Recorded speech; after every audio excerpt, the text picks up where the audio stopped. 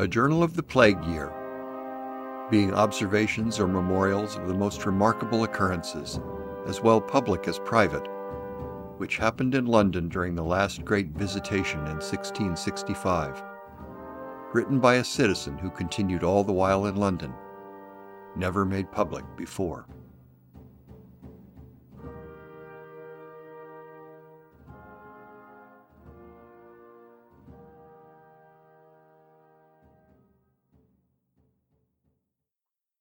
Episode 6. In this episode, Defoe graphically describes the tenor of the moment, saying that death no longer seemed to be hovering overhead, but was now entering into homes and staring directly into people's faces. And he notes the spirit of repentance and confession its presence provoked. He also continues his diatribe against quacks, pretenders, and deceivers, here mentioning what he considers an even greater madness than those previously described, the resort to magic, in the form of things like charms, amulets, and exorcisms. As if, he says, the plague was not the hand of God, but a kind of possession of an evil spirit. He concludes this portion of his narrative by describing how the Lord Mayor, seeing the way the poor especially were being victimized, appointed physicians and surgeons for their relief. Of course, there was little medically that could be done for them, given the level of understanding of the disease at that time, but there was another, deeper reason so little could be done, Defoe says again, for the plague is God's judgment, quote, eminently armed from heaven from executing the errand it was sent about.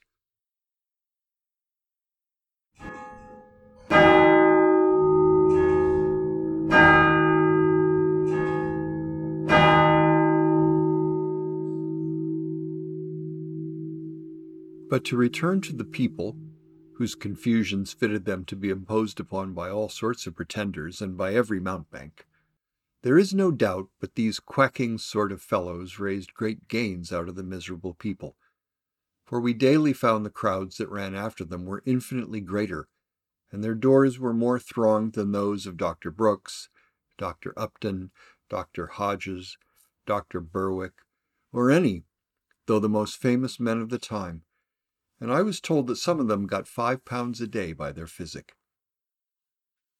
But there was still another madness beyond all this, which may serve to give an idea of the distracted humor of the poor people at that time, and this was their following a worse sort of deceivers than any of these. For these petty thieves only deluded them to pick their pockets and get their money, in which their wickedness, whatever it was, lay chiefly on the side of the deceivers, not upon the deceived.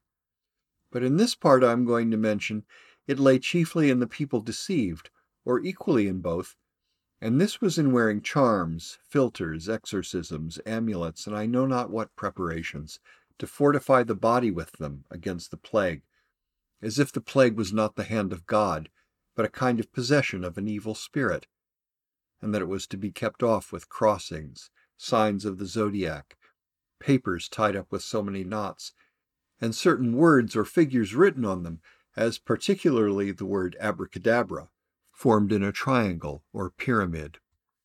I might spend a great deal of time in my exclamations against the follies, and indeed the wickedness, of those things, in a time of such danger, in a matter of such consequences as this, of a national infection.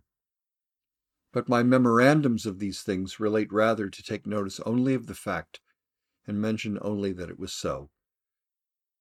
How the poor people found the insufficiency of those things, and how many of them were afterwards carried away in the dead carts and thrown into the common graves of every parish with these hellish charms and trumpery hanging about their necks, remains to be spoken of as we go along. All this was the effect of the hurry the people were in, after the first notion of the plague being at hand was among them, and which may be said to date from about Michaelmas 1664, but more particularly after the 2 men died in St. Giles in the beginning of December, and again after another alarm in February. For when the plague evidently spread itself, they soon began to see the folly of trusting to those unperforming creatures who had gulled them of their money, and then their fears worked another way, namely, to amazement and stupidity, not knowing what course to take or what to do either to help or relieve themselves. But they ran about from one neighbor's house to another, and even in the streets from one door to another, with repeated cries of, "Lord, have mercy upon us! What shall we do?" Indeed, the poor people were to be pitied in one particular thing in which they had little or no relief, and which I desire to mention with a serious awe and reflection, which perhaps every one that reads this may not relish, namely, that whereas death now began not, as we may say, to hover over everyone's head only, but to look into their houses and chambers and stare in their faces. Though there might be some stupidity and dullness of the mind, and there was so, a great deal, yet there was a great deal of just alarm sounded into the very inmost soul, if I may say so, of others. Many consciences were awakened, many hard hearts melted into tears, many a penitent confession was made of crimes long concealed. It would wound the soul of any Christian to have heard the dying groans of many a despairing creature, and none durst come near to comfort them. Many a robbery, many a murder was then confessed aloud, and nobody surviving to record the accounts of it. People might be heard, even into the streets as we passed along, calling upon God for mercy through Jesus Christ, and saying, "I have been a thief, I have been an adulterer, I have been a murderer," and the like. And none durst stop to make the least inquiry into such things, or to administer comfort to the poor creatures that in the anguish both of soul and body thus cried out. Some of the ministers did visit the sick at first, and for a little while, but it was not to be done. It would have been present death to have gone into some houses. The very buriers of the dead, who were the hardenest creatures in town, were sometimes beaten back and so terrified that they durst not go into houses where whole families were swept away, and where the circumstances were more particularly horrible, as some were, but this was, indeed, at the first heat of the distemper. Time inured them to it all, and they ventured everywhere afterwards without hesitation, as I shall have occasion to mention at large hereafter. I am supposing now the plague to be begun, as I have said, and that the magistrates began to take the condition of the people into their serious consideration. What they did as to the regulation of the inhabitants and of infected families I shall speak to by itself. But as to the affair of health, it is proper to mention it here that, having seen the foolish humor of the people in running after quacks and mountebanks, wizards and fortune-tellers, which they did, as above, even to madness, the Lord Mayor, a very sober and religious gentleman, appointed physicians and surgeons for relief of the poor, I mean the diseased poor, and in particular ordered the College of Physicians to publish directions for cheap remedies for the poor, in all the circumstances of the distemper. This, indeed, was one of the most charitable and judicious things that could be done at the time, for this drove the people from haunting the doors of every disperser of bills, and from taking down blindly and without consideration poison for physic, and death instead of life. This direction of the physicians was done by a consultation of the whole college, and, as it was particularly calculated for the use of the poor and for cheap medicines, it was made public, so that everybody might see it, and copies were given gratis to all that desired it. But as it is public, and to be seen on all occasions, I need not give the reader of this the trouble of it.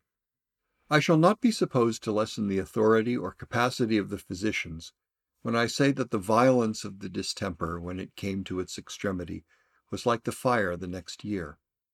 The fire, which consumed what the plague could not touch, defied all the application of remedies. The fire engines were broken, the buckets thrown away, and the power of man was baffled and brought to an end. So the plague defied all medicines. The very physicians were seized with it, and with their preservatives in their mouths. And men went about prescribing to others and telling them what to do till the tokens were upon them, and they dropped down dead, destroyed by that very enemy they directed others to oppose. This was the case of several physicians, even some of them the most eminent, and of several of the most skilled surgeons. Abundance of quacks too died, who had the folly to trust to their own medicines, which they must needs be conscious to themselves were good for nothing, and who rather ought, like other sorts of thieves, to have run away, sensible of their guilt, from the judgment they could not but expect should punish them, as they knew they had deserved. Not that it is any derogation from the labor or application of the physicians to say they fell in the common calamity, nor is it so intended by me. It rather is to their praise that they ventured their lives so far as even to lose them in the service of mankind. They endeavored to do good and to save the lives of others, but we were not to expect that the physicians should stop God's judgments, or prevent a distemper eminently armed from heaven from executing the errand it was sent about. Doubtless, the physicians assisted many by their skill and by their prudence and applications to the saving of their lives and restoring their health, but it is not lessening their character or their skill to say they could not cure those that had the tokens upon them, or those who were mortally infected before the physicians were sent for, as was frequently the case.